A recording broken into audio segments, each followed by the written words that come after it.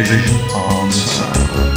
Vision on Sound. Vision on Sound. Vision on Sound. Vision on Sound.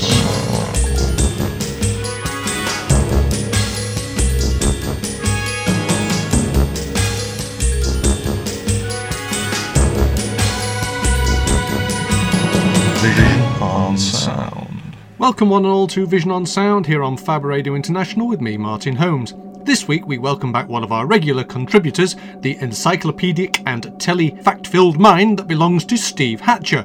Fresh from his Instagram trending appearance on The Chase, in which he managed to put that mountain of knowledge to some very profitable use, and about which we hope he'll return to tell us all about another time. Recently, Steve has been very busy coordinating various conventions, wrangling meetings for the Derbyshire Hoovers, and contributing to and editing several publications throughout many aspects of television fandom, so I feel very privileged that he's taken some time out of his ridiculously busy schedule to talk to us today. Steve suggested that we might want to talk about the movie spin-offs and adaptations of television series that used to feature prominently in the cinemas in the 50s, 60s and 70s, several of which proved to be very successful and some of which were decidedly less so. Some of these films have gone on to become the more familiar versions of series that no longer seem to get much airtime, simply through their regular appearances on television over the years and decades since they were made, and for many viewers they might even have become the definitive versions of a whole host of television favourites. Often these films were adaptations of much-loved sitcoms, but also several drama series were deemed worthy of being transferred to the big screen in colour, sometimes featuring the original television cast and sometimes bearing little relationship whatsoever with the source material. Steve has picked out 5 dramas as well as 5 sitcoms, which we're going to talk about some other time, for us to talk about as specifically British examples that demonstrate the various ways in which these adaptations were achieved by the filmmakers of those eras. And whilst our conversation might touch upon a few others that spring to mind, it's those 5 films that we are mostly going to focus our attention on. So sit back as we mull over the most exciting, colourful eccentricities of Doctor Who and the Daleks, the colourfully dark and compelling reimagining of Quatermass and the Pit in the London Underground station at Hobbs End, the strangely detached environmental disaster that prompts the Doomwatch team to not exactly leap into action themselves, but instead nominate a proxy, the government assassin Callan somehow managing to revisit his own past, and the bizarre, much truncated late 1990s reinvention of John Steed and Mrs. Emma Peel in The Avengers. We might not get the time to cover all of them in any great depth, so there'll be little in the way of my usual Vision on Sound nonsenses of the kind that point out details like the future Rog Blake turning up working at Hobbs End that I might usually start to weave the interconnectedness of all things around to intrigue you with, especially as one of those 5 films does actually obliquely name-check this very show. But I hope you'll enjoy this quick time trip through some great TV shows dressed up in their best clothes for their various trips to the Roxy and the Regal. And once we've got back to base, Steve will return in a few weeks' time for a follow-up in which we chat in very much the same way about those sitcoms. So let's crank up our Fab Radio International time engines and slip across the time tracks to a whole universe of alternate realities.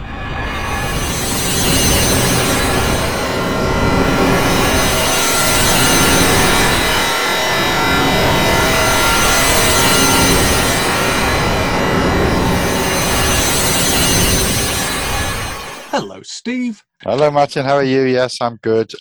Today we are going to talk a little bit about tie-in movies, adaptation movies, television as cinema, or cinema as television, I suppose, depending which way around you want to think about it. And you've selected a selection of your favourite movie adaptations of TV shows, and we're going to discuss them a bit.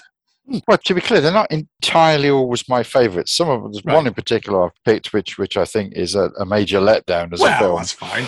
But yeah. And they're sort of examples of the genre. And we're moving away from the comfort area a bit, aren't we? Because normally we talk about TV and so on, but we're moving on to film today, well, but with a definite cinema flavour to it. It's all television, really. All our conversations can be triggered or prompted by the idea of television. We can go off and talk about, astronomy if you want. I don't mind. Brilliant. But we'll certainly, this week we'll talk a little bit about cinema. Well, it's a good time to talk about it, isn't it? Because if you look at the what's on cinema listings at the moment, one of the biggest films, probably the biggest film at the cinemas at the moment, is the second Downton Abbey film. Yes, that's true. Yes. Yes. But there's been an awful lot of... I actually start to think that there's so few ideas now. There's been a lot of trawling, certainly 60s television, for cinema releases for they've come back into vogue a bit, haven't they? Because I mean, in recent years we've had things like Catherine Tate's Nan movie, where she samples Indian bread of various sorts. Then a few years ago with the Ab Fab movie and Alan Partridge Alpha Papa and that sort of thing. Yeah. So it's come back in vogue a bit. But the truth of the matter is, it never really went away. I mean, you can find examples right the way through from the late 50s, early 50s, of films based on TV shows. I mean, there were certain eras where it became very much the thing, and others where it faded a bit, and we went through a fadey bit in the 80s, and then it came back again in the late 90s, and then went away again. But there's always been, every so often, a TV-based film. Hollywood seemed to be basically raiding the entire back catalogue at the moment. You've got, let's say, Mission Impossible and Star Trek, of Uncle, course. and Star Trek and Starsky and Hutch and also Beverly Hillbillies. I mean, everything that seems to have been a really hit series in the 60s or 70s seems to have been absolutely plundered to make a not great movie version. There you've hit upon it, haven't you? That very often these films are disappointments. And if you look at things like Steve Martin's version of Sergeant Bilko, it's horrific, and it just shows you how good Phil Silvers was. To be clear, I've stayed away from American TV shows, so I've not talked about Star Trek or the X-Files or any of those particular things. There's a sort of sense of branding, isn't there? I mean, you've got an inbuilt audience because you've got a familiar name. And that is sort of supposed to guarantee the audience. And yet sometimes they make a really, really bad movie that doesn't please anybody. And you can ask why they make these adaptations of TV shows. And I think you've hit on it a bit, that you've got a ready-made audience there. That during the heyday of these films in the early 70s, they were summer filler films. They were put out during the summer. They were quite often watched by people on holiday. They were films that covered subjects and characters and that people were already familiar with. So it was a nice, easy sell. Come and see your favourite, usually sitcom characters in a film. A wet weekend in Margate. Absolutely. Go to the cinema, and there you've got Terry and Bob or whoever. Absolutely. And it's an odd sort of thing, because in those days when TV was considered a bit ephemeral, and it came on your TV one night and then you never ever saw that again, that in some ways the movie version was more permanent. It was a permanent record of what that show was. You could watch it again and again. And you could, you sort of could, because in those days as well, of course, films came back to the cinema. There was the second runs, wasn't there? That you'd see a film when it was new, and then maybe in 2 or 3 years it came back again, maybe in a double bill with another one. So it was more. It was a permanent record, and that in some cases is how it's turned out. Oddly enough, for example, the one of the very earliest TV tie-in films is 1955's The Grove Family, which was based on a soap opera, oddly enough, the BBC's first TV soap opera, written by the father and a brother of John Pertwee, Roland and Michael Pertwee, oddly enough. And that survives the film, of course, because films do tend to survive for the most part. Yes, some get lost, but whereas there's only 3 episodes of that sitcom have survived still. So that, in many ways, is the representation of that series that we have left. They came to prominence in that time, and we said 1955, The Grove Family. That's just about the earliest of in the previous decade, in the 40s and early 50s, when radio was the primary broadcast medium, there was a bit of a spate of films based on radio shows, popular radio shows. You had things like, probably one of the first of those would have been The Bandwagon, based on the Arthur Askey series, radio series. There was It's That Man Again in 1942. Bandwagon was 40. You had the 3 Hammer Dick Barton films between 1948 and 50, which was sort of how Hammer got started. You'd got Life with the Lions, 2 films there, 54 to 55.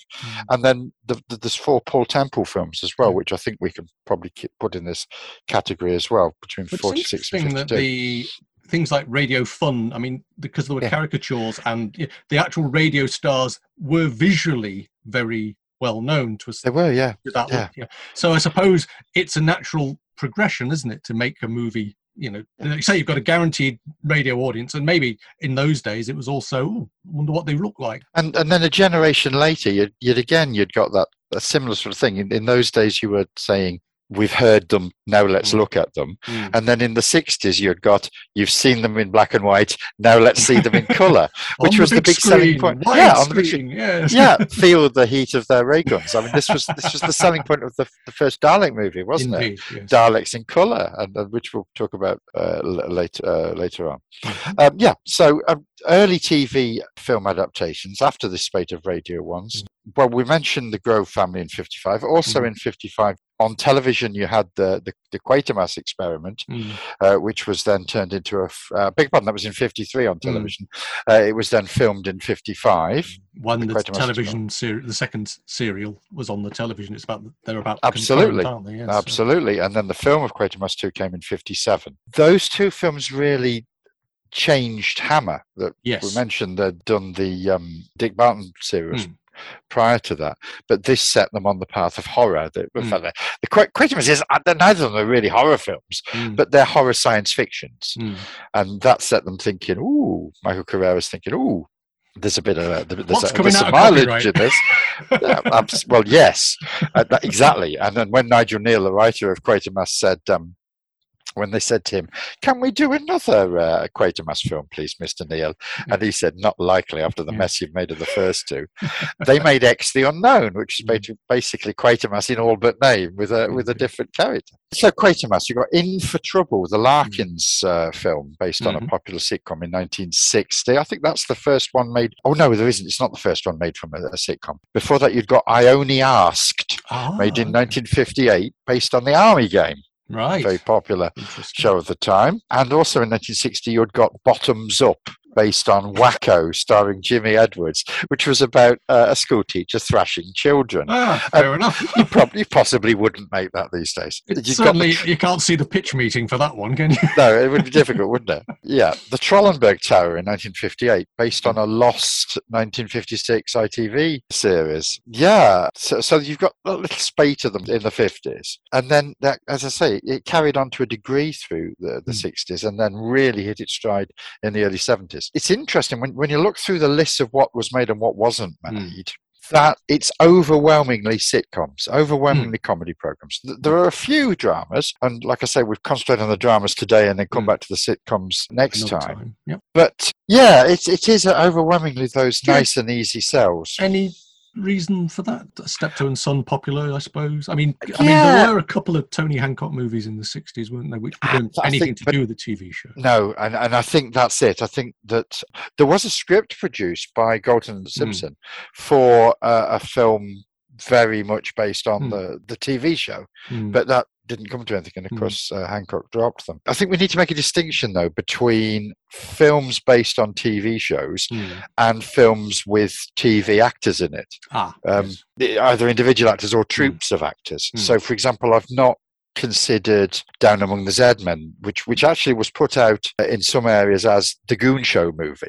Yeah, but was nothing like the Goon Show whatsoever. It was, and also Python. When we come to do the comedies, I've picked a Python film, but I've not picked either of my favourite Python films, or indeed any of the three most successful Python films. I've picked possibly the least successful Python film because it's an adaptation of the TV show. I've been quite strict with myself about that. No, that's fine. Well, no, because you the criterion, that's good.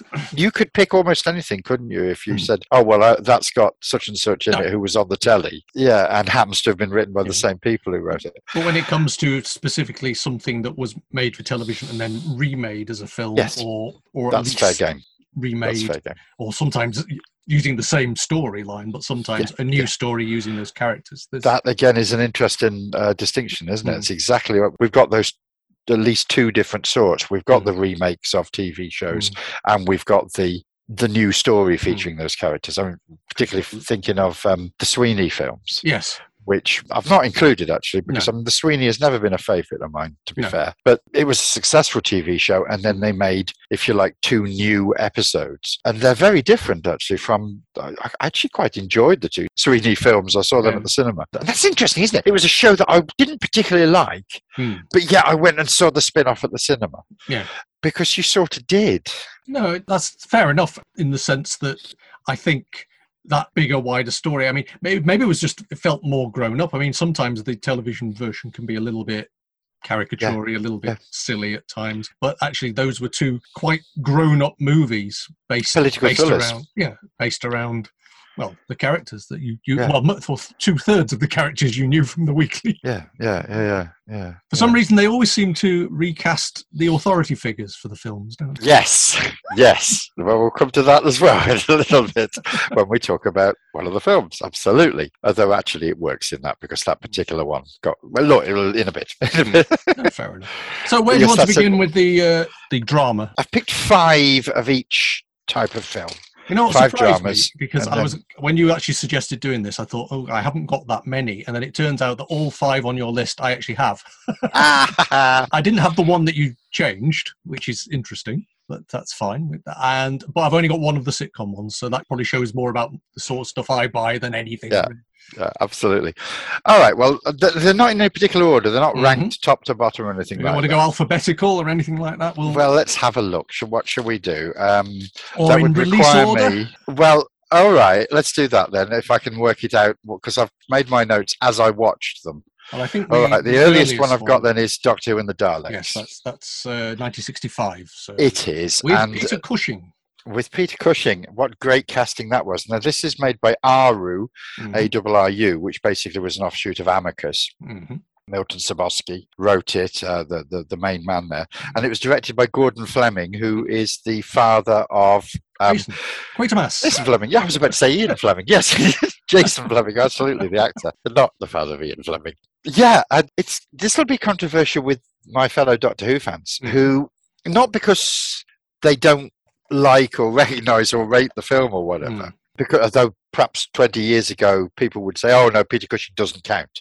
Well, no, he doesn't count as one of the, if you like, canonical, if you like, doctors. The television doctors, if you like. No, because he's a very different character, and clearly, like a lot of these films actually, they couldn't have made the film with the current TV cast because they were busy making the TV series. Indeed. It's based on the second Doctor Who story, which was the first Dalek story, the one where they meet the Daleks for the first time. And yes, Peter Cushing as a absolutely wonderful Doctor Who, a human inventor. Important to remember though, at this stage, we didn't know a lot about the Doctor. We didn't know he was an alien. We didn't find out he was an alien on television until 1969, the War Games. At this stage, we knew that he came from somewhere in time and space.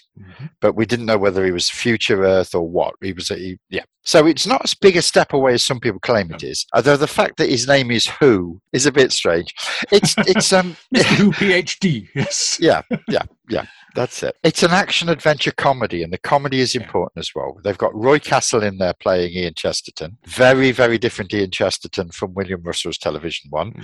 This is an Ian Chesterton who trips over and accidentally sets the TARDIS off onto its travels by hitting a lever. And talking of that lever, the interior design of the TARDIS is lovely. It's totally different from anything we've seen before. It's wires and levers and lights and everywhere. It looks like the inside of a radio set, basically, an old Valve radio set. It does, fantastic. The Doctor's very different, as we say, but Cushing is magnificent in the role. The 2 companions, well, in the television we've got the 3 companions. We mentioned Ian, the 2 lady companions. In the television, we've got Barbara, who is Ian's fellow school teacher. Well, she's now one of Doctor Who's grandchildren, the elder one, played by Jenny Linden. And then you've got the utterly brilliant Roberta Tovey as Susan, who's played about 10 years younger than she was on television by Caroline Ford. Oddly enough, when you watch a lot of things where they have the super bright young child, it can actually be quite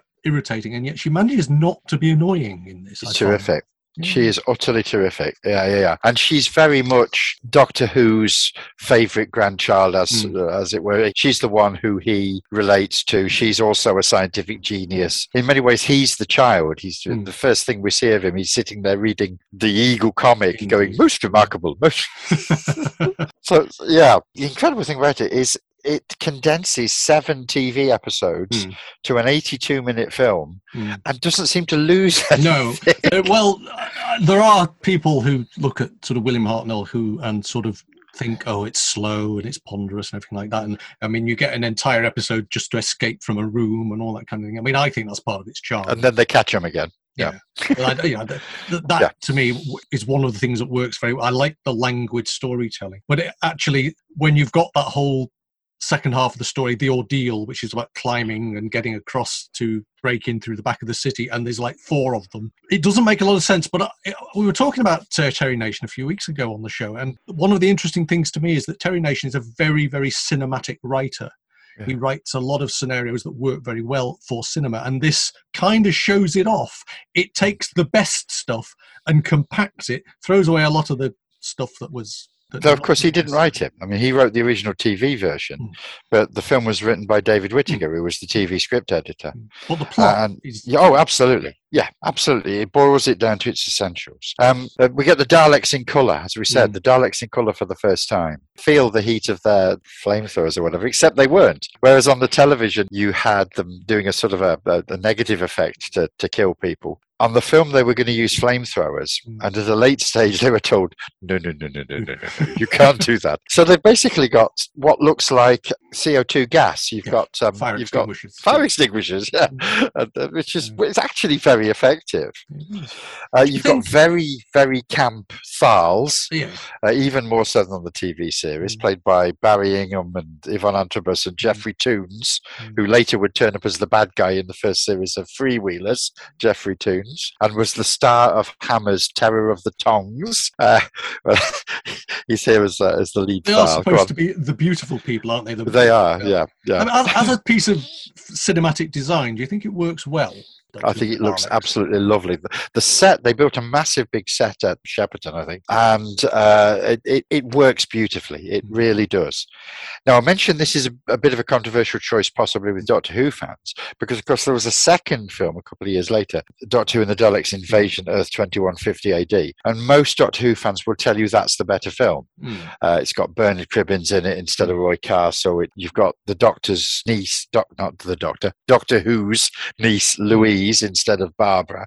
You've still got Roberta Tovey, still brilliant, and it's a great film. I love it, but I just prefer the first one, and I suppose it's because I saw it in the cinema at the time. And I think there's also, certainly with that movie, that for a long time it was, if you wanted to watch Doctor Who again, that was how you got to see it. Before videotapes, before DVDs and everything. Basically, the one that turned up on Saturday mornings every half year or so was either that or the 2 Dalek films anyway. And I think also in a period when they weren't actually being used as much on the television, this was basically fundamental, basic, dyed-in-the-wool, this is your Doctor Who, this is your Daleks. And Daleks are fun, aren't they, on the screen? Yeah. Daleks are a great draw for youngsters. It was in TV21 comic, both the big features on this film and also the ongoing Dalek strip. Because of family reasons, I very rarely saw Doctor Who during the 60s, even though I was around. But I absolutely saw these 2 films at the cinema, and then, of course, later on the television in the early 70s. But no, I still, to this day, absolutely love this. There's a new Blu-ray set just recently come out with it massively upscaled. More money than Sense Brigade. I'm not going to buy another copy of it, even though it looks absolutely stunning. I'll tell you what interested me was when I saw the restored, I have the restored DVDs. I didn't go Blu-ray for it, but what gets me about it is, certainly in Dalek Invasion of Earth, is you get that backdrop where the UFO is on the ground, and you can see the creases in the curtain. And and that's one of the things about restoration that gets you, is you actually start to see too much. It's too much sometimes, which is a bit of a shame, but they are still fun. Particularly with television, when it was originally seen on tiny little black and white screens. Low resolution. Yeah, I mean, it was around the same time you've got Thunderbirds Are Go movie, which I very nearly put in my list, which again is a bit of an adaptation of one and a bit TV. Well, it's more than just 2 episodes spliced together to make a movie, isn't it? It's a new film. It is, yeah, and it looks fantastic, and it's got that dreadful Cliff Richard bit in the middle of it, Cliff Richard Jr., which counts against it. And I very nearly put that in, but in the end, I just edged it out for something quite surprising. But we'll come to that in a bit. Okay, so then we can go on, I think, to Quatermass and the Pit. Now, we mentioned Quatermass, the two 50s Quatermass. I always like to talk about Quatermass. Definitely. Well, of course, this year is the centenary of Nigel Neal, who wrote Quatermass. The two 50s films, the casting hadn't been great.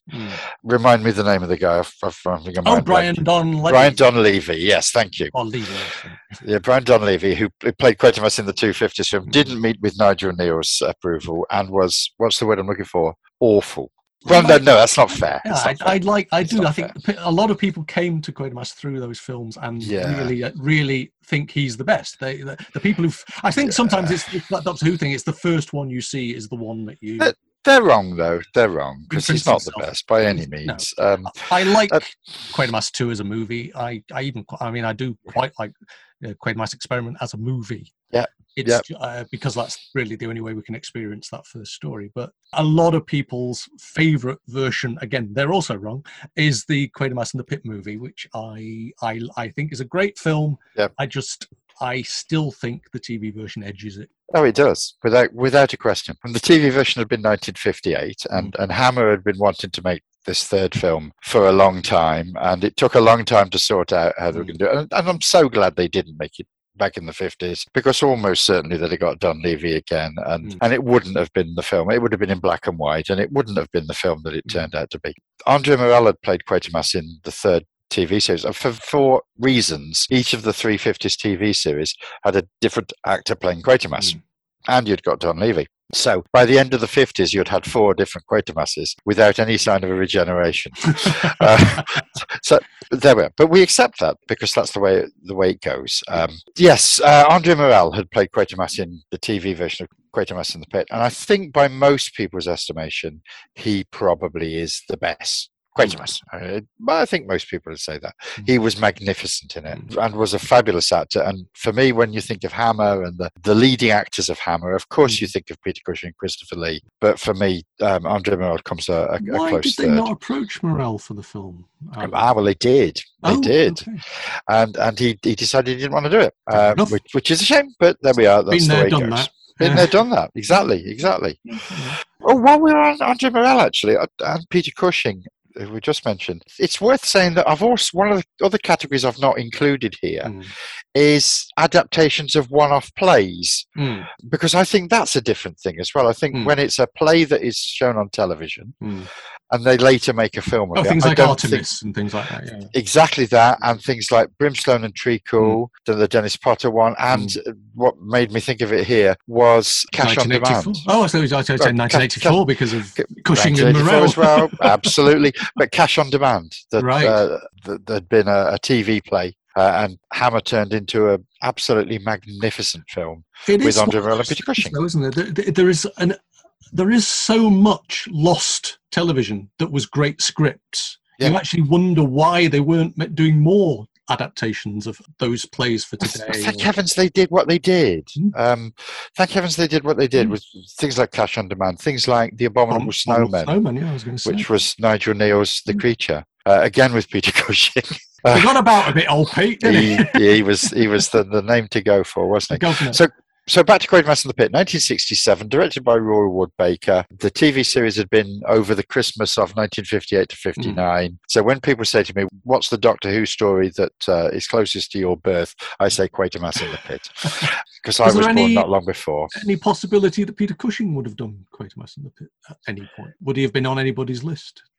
Because he has the Possibly. same sort of look, doesn't he, really? Yeah, possibly. I'd not heard that. I mean, you'd have to ask an expert like Toby or Andy Murray about Maybe that. from him, they he would was know. he was just he would have been he was their Doctor Who, so and maybe they were still trying to get Well- their third Doctor Who film off the ground. In 67, or for the film, sorry, I thought you meant for the TV. Because for the TV, he Hmm. would have been making films for Hammer at that stage. I just Yeah, wondered yeah. why Andrew Keir became the person they went to. Well, Cushing was Sherlock Holmes at that stage as well, of course. Right. Yes. So perhaps Not he would have available.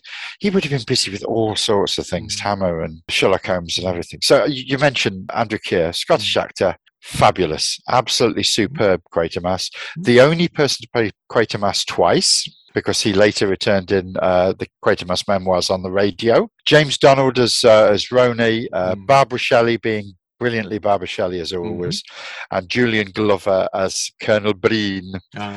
Andrew Murrell wasn't interested. Is astonishing in the original, though, isn't he? It's a really difficult act to follow, Anthony Bushell as Breen. Yes, yeah. And if Julian anyone was going Glover- to do it, Julian Glover is going to do it. I just think he looks a little bit young. But that's, Well, I was going to say, Julian Glover says himself that he felt he was too young to do it. Mm. But he does a good job. He really does a good job. well, for a Now, lot of Nigel people, it's Neal- their favourite version of Quatermass in the Pit. You know, a lot of people say that is the best. That's, you know.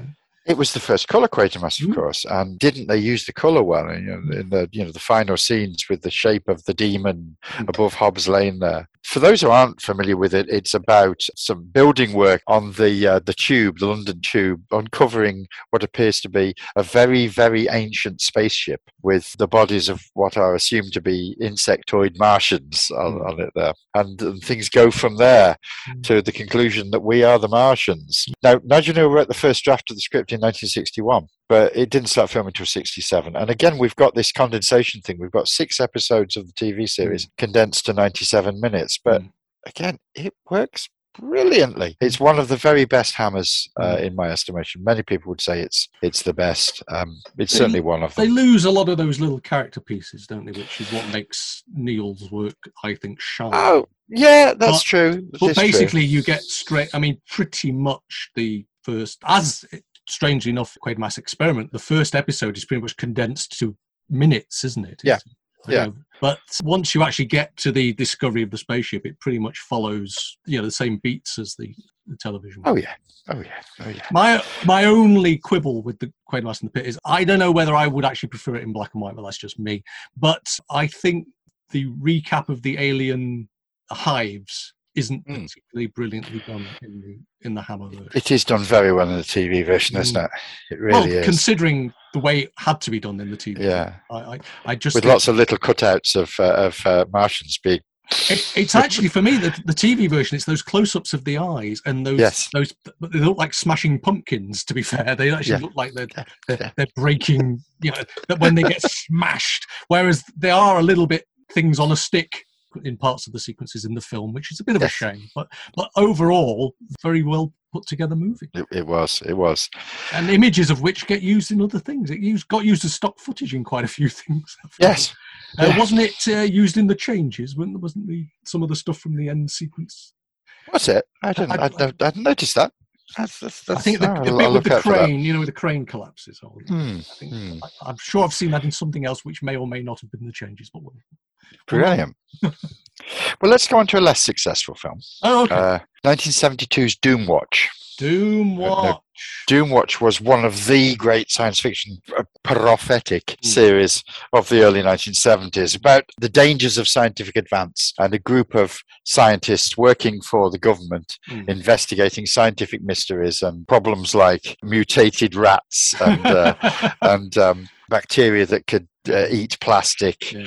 There's the plastic eaters, yes. Plastic eaters and sex the and dangers violence. of sex and violence, which was never broadcast, with June Brown as a Mary Whitehouse figure in that one, and the dangers of sonic booms in another episode. So all sorts of things like that. All sorts of horrible environmental catastrophes, and yet they made a feeture film in 1972, which is pretty much as the series was coming to an end on television. More or less. Yes, the series ended. There were 3 series of the television series, and it had finished just about then, which makes the recasting. They don't. Well, what got me was because I picked it up fairly recently and had a good old watch of it, and it's interesting because they go down the same route that the X-Files did later. They try and just tell one story, which isn't particularly cinematic enough or big enough. And like you say, the original cast do feature in it, however, in pretty much cameos, don't they? Absolutely sidelined. It's written by Clive Exton, very good writer. Directed by Peter Sasti, who went on to do The Stone Tape and several Hammer films. Minder, he did a lot of as well. He had a great career. It's a film that just doesn't know what it wants to be, because is it an environmental thriller? Is it a conspiracy film? Is it a horror film? It starts off looking. Is it The Wicker Man? Yes. The Wicker Man, you're absolutely right to bring up The Wicker Man, because it does have that folk horror vibe about it as well. But well, I mean, what we've got a remote island where the locals are becoming physically deformed and horribly aggressive, and we're introduced to Dr. Del Shaw, who is Ian Bannon, who was nothing to do with the TV series. He's the imported star, along with Judy Geeson as his Geeson or Geeson, I can never know. Geeson, I think. Was he a big star?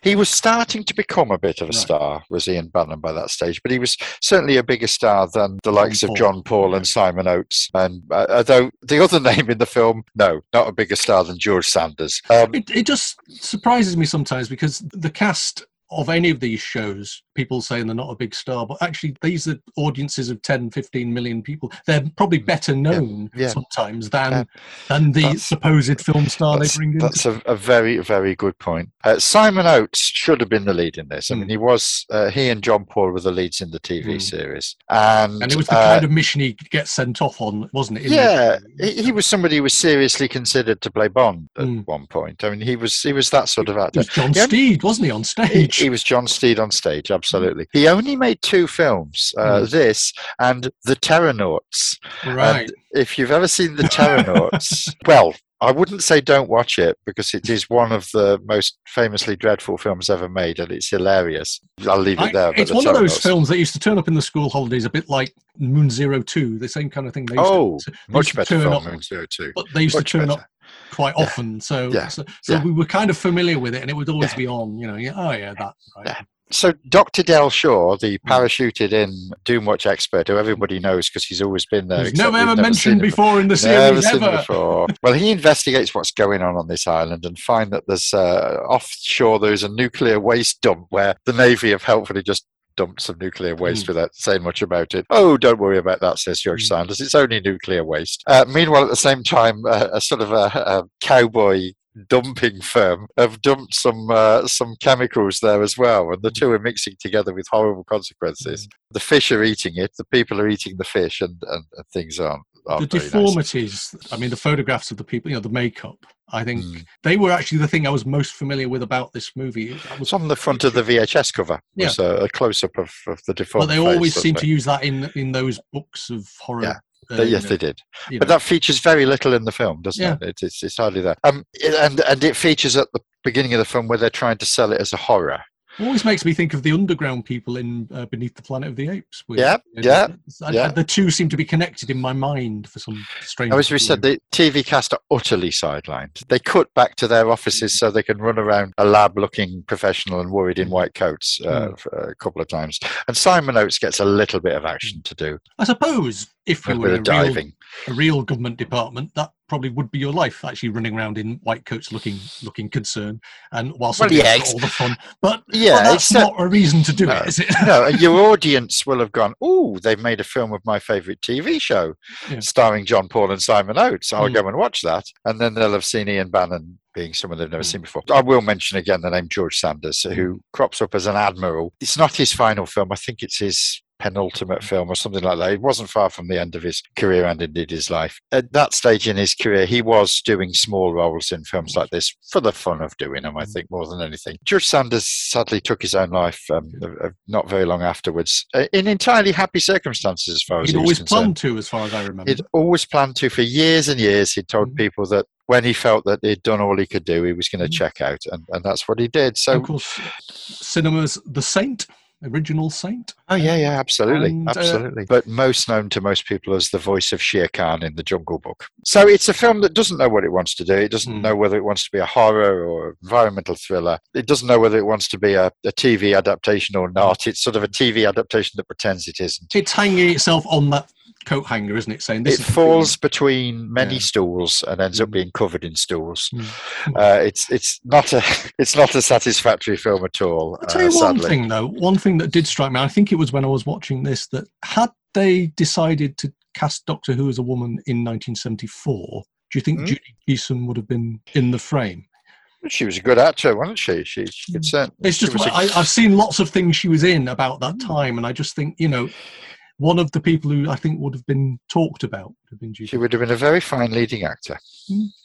And would, absolutely. And of course, her sister was in Bless This House, which we might mention in passing when we're talking about the comedy films as well. Right. Okay, let's go the same year, in fact. We have got Callan.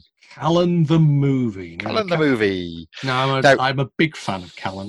So am I. One of my biggest regrets of the ABC purging is that there's so little of the black and white Callan. Absolutely. But Callan the movie is actually an adaptation of the original Armchair Theatre. Callan started as an armchair theatre episode called A Magnum for Schneider, made in 1967 in black and white.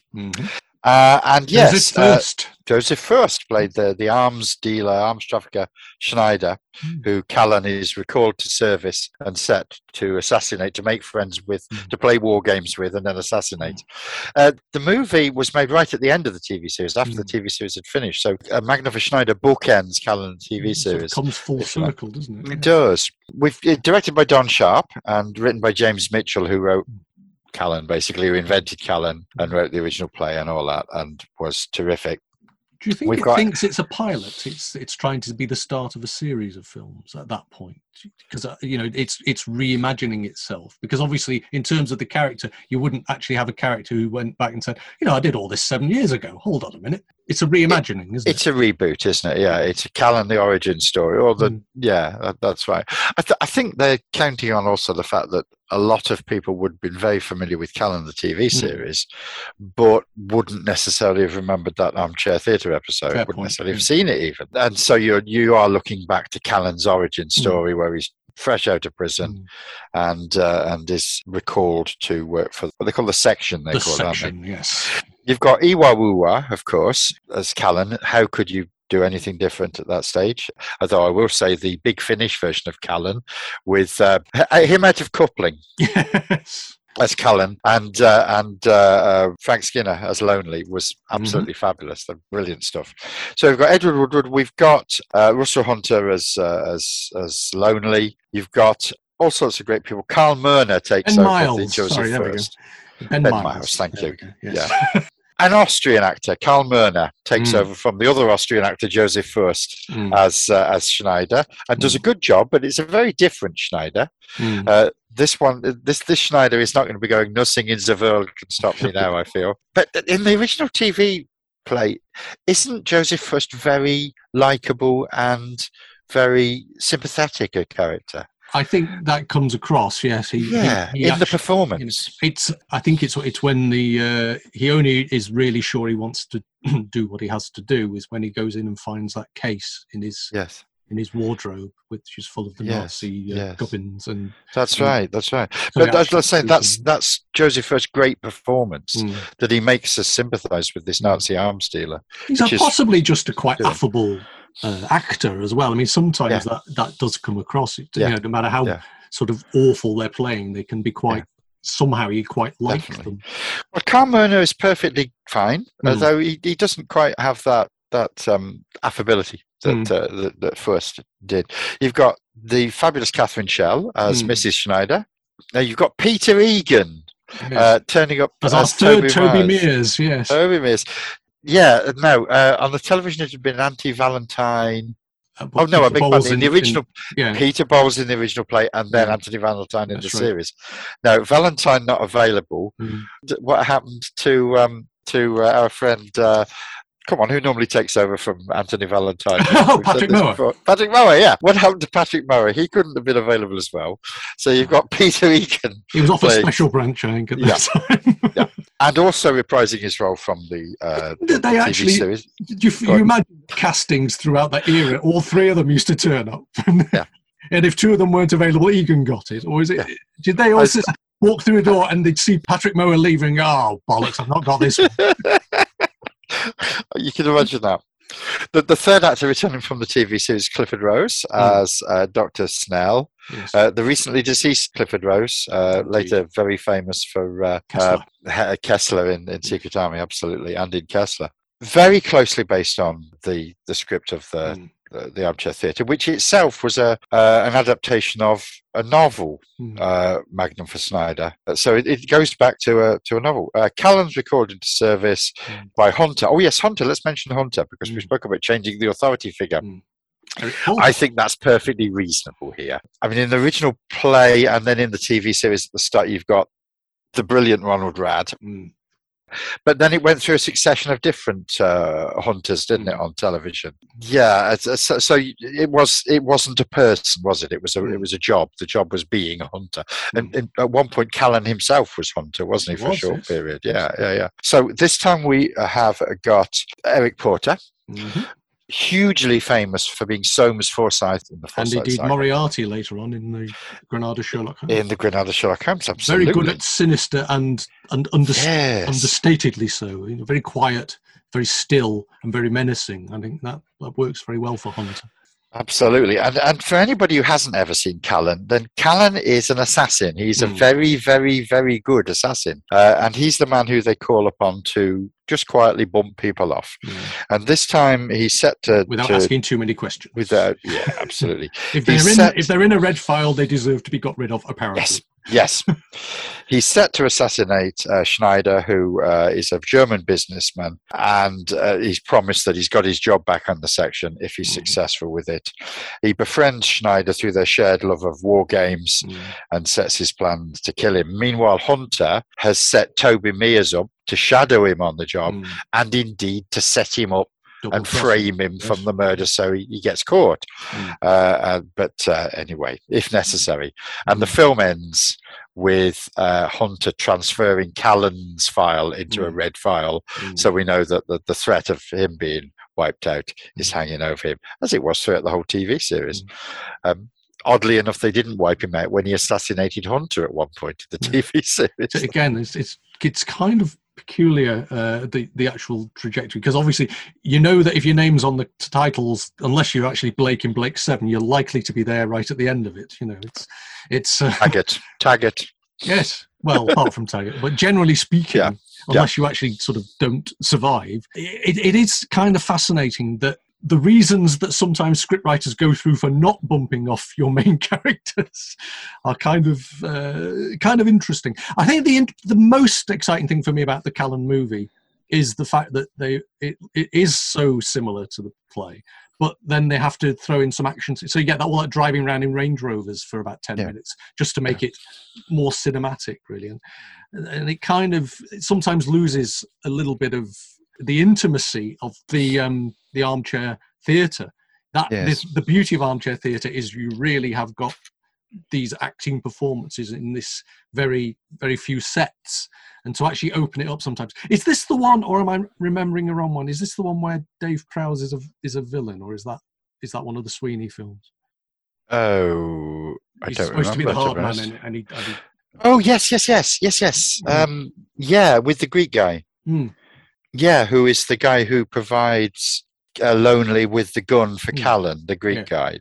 Clearly supposed to be very camp Greek guy. And he's protected by Dave Prowse, who Callan then kills sort of accidentally. Sorry. He's about a foot taller than him, but, you know, bigger they are. Which tells us how good an assassin Callan is. I mean, that's what that's for, to show us that he really knows his business. But it does open up the story into a few more sets and a few more scenarios. But generally speaking, it's fundamentally the same. It does. I love this film. I think it's tremendous. I don't love it as much as I love the TV series, but again, it goes back to these films are almost always disappointing. I don't think this is disappointing, but I think it's not as good as the TV series. Well, it's also the version of Callan that you would have got to see when Callan had become a bit of a legendary television series, and no one was ever showing it again. Then the film would pop up on Channel 4 or something. Absolutely. And Edward Woodward is absolutely fantastic. He's an absolutely magnetic screen presence. He did go on to do films. Breaking Morant, but somehow he never quite perhaps had the film career that he should have had. He went on to be the Equalizer, of course, on American telly very successfully. But here is the absolute epitome of the unglamorous spy, in the mode of Harry Palmer, of Michael McCain. But we actually feel that the sleazy dark underbelly of what these departments do, it's always been probably a more honest portrayal than the stupidly glamorous sort of James Bond style. Sure. All right. Well, the final talking. film. Oh yes, glamorous acting, glamorous agents. Yeah. Now this might surprise some people. We leave the 70s now and we'll come forward 20 years, 25 years, a bit more, to The Avengers in 1998. Yes. Now, is it a British film? Well, sort of. It's British made. It's British stars mostly, and it's absolutely filmed in Britain with British technicians and all the rest of it. But of course, it's made with American money, an American director, and so on. Based on the Avengers 1960 to 1969, the British TV series. So for me, it absolutely qualifies. Does it qualify for being any good? Well, you know what? Yes. I realised I'd only ever seen this film once before. And that was when it came out at the cinema in 1998. And we were on holiday in France. So I didn't see The Avengers. I saw Chapeau Melon et Bottes de Cuir. The Avengers has always been very, very popular in France. I saw it dubbed into French in the cinema in France in 1998, and I don't think I've ever seen it since until recently. I enjoyed it at the time, but of course the backlash to it was so very, very strong. It's a bit of an art house action movie. Visually, there's a lot of stunningly visuals in it. There are some problems. It's a bit all over the place, but it was part of a bit of a resurgence in TV properties being turned into films in the late 1990s. We'd got the previous year there was The Saint, but that was clearly an American film with an American star. And a very bad film, Val Kilmer. Nothing at all to do with the Roger Moore series, although Roger Moore appears in it as a voice at the end of a phone. And execs on it, doesn't he? Exec produces it, I think. Absolutely. So Roger Moore had something to do with it, but the Roger Moore series of The Saint, not at all. We'd also had Lost in Space, the one with Joey from Friends, which is not a bad film at all. No. It's a better film than it had any right to be at all. And around about the same time. Started off as well, back in 96 was Mission, so it's Mission Impossible. So of course, absolutely. There was a definite trend towards that. Was almost when the recycling trend really got going, wasn't it? For old telly. But I think The Avengers is the only one of these really that I would lay claim to be a British film, as well as an American film. It's registered as a US film, but there we go. Rotten Tomatoes has called this film an ineptly written, woefully miscast disaster. There was a quote in the Birmingham Post, the worst film ever made. It should have been distributed by Bernard Matthews, who people remember was the Turkey Tycoon. All right. Well, a lot of the criticism of it is centred on the casting. You've got Ralph Fiennes as John Steed and Uma Thurman as Emma Peel. Both quality actors, it's fine actors. You've got Sean Connery as the baddie, Sir Augusta Winter.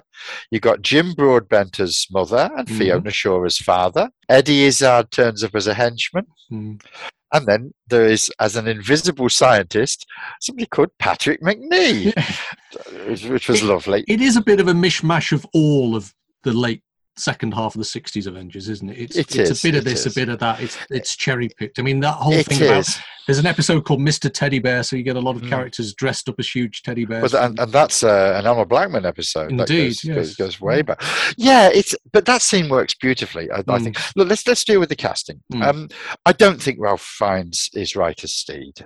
He's a good actor. He does what he's asked to do, but he hasn't got the charm of Steed. I think that's an interesting thing. I've said this before about Patrick Whitney. Makes it look effortless, and yet somehow whatever it is he does, it works incredibly well in the Avengers, and it's very, very difficult to imitate. The interesting thing to me is since Ralph Fiennes has turned up in some of the Bond films later on, he actually, I think that's how he would have played Steed if he'd been allowed to. I heard you say that recently on the show. Uma Thurman, on the other hand, I think is great as Emma Peel. I think she's perfectly fine, even though she's an American, of course. But she manages to do the accent. In this, Emma Peel is a weather scientist, which is quite convenient. Sean Connery as Sir August de Winter, the bad guy, is great. I mean, look, it's Sean Connery. Of course, he's great. And Jim Broadbent as Mother, born to play the role, absolutely fabulous. Fiona Shaw, who we now know from Killing Eve and so on, is another baddie, Father. So a cast that absolutely do what they're asked to do. The problem is the studio. They hacked it to pieces, didn't they? Before they utterly hacked it to pieces. It was cut down from 115 to 89 minutes before release, which means that the plot just doesn't always make sense. You've got Sir August de Winter doing his weather control tactics, and then you've got, as you mentioned, this teddy bear scene thrown in there for no good reason. I mean, it looks great, and it's very, very Avengers to have all the baddies dressed as teddy bears, multicolored teddy bears, sitting around a table. And there are those bees as well, aren't there? Those mechanical bees, which again goes nowhere. Well put together as an effect sequence, but it just kind of, the whole thing just doesn't quite hold together for some bizarre. Has there ever been any talk of releasing the full 150? Yes.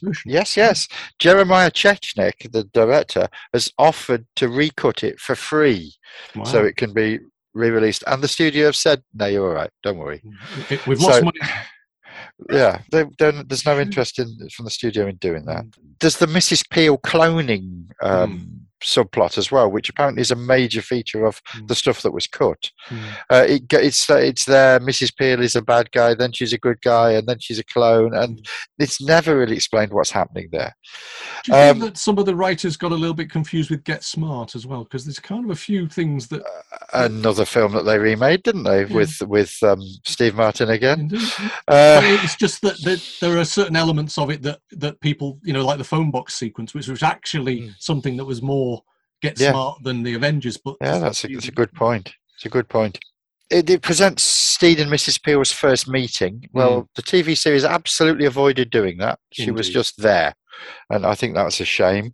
And then they introduced this Steed and Mrs. Peel romance, which again, I think Brian Clemens, who created Mrs. Peel and so on for the TV series, said that the idea was that they had once had this passionate affair, but they were long ago over that. And that worked perfectly on the television. It just doesn't work it's not credible in the film at all. There's some lovely reviews of the black and white Dinah Rigg series, which just sort of say, there's a scene where they're coming back from a party at 4 a.m. or something like that, and it just says that is their relationship, that they're walking along the street and they're absolutely the best, they absolutely understand each other, but there's no other stuff going on. And I think to a certain extent that works incredibly well, and is sometimes a mistake that a lot of series make. The obsession with basically people sort of bumping uglies is a kind of thing that destroys more television shows than anything else, really. Oh, absolutely.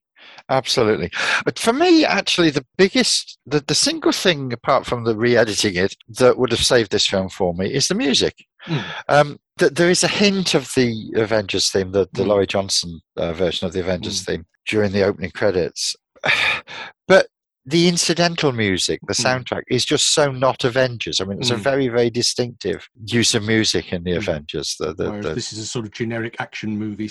Action movie, yeah, absolutely. Well, I think we've rattled through our first hour there, Steve. So we've covered the drama, and I think we've rehabilitated the Avengers to a certain extent. One last thing I want to say about the Avengers. I enjoyed it far much more this time seeing it than I had done before. Really enjoyed watching it.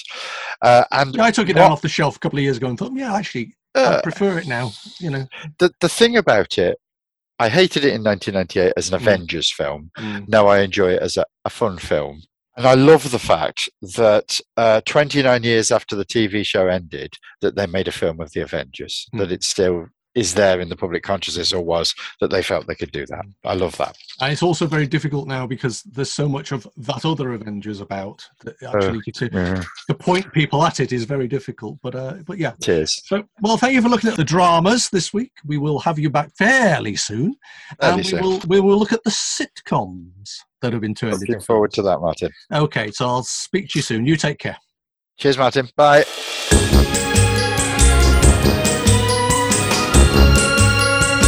Many thanks to Steve Hatcher for taking some time out of his very busy schedule and joining me today to skip daintily around the edges of those movie adaptations of television dramas, and I hope you all enjoyed it. Steve will be back in a few weeks to take a similar journey around the big screen cinema adaptations of a handful of British sitcoms, so I hope you're already looking forward to that. In the meanwhile, there's just about enough time for me to thank those marvellous folks at Fab Radio International for showing us the way with their torches and ushering another show out into the big wide world, and of course, thanks to all of you for listening. As ever, I have been Martin, and this has been Vision on Sound. Goodbye for now, and take care.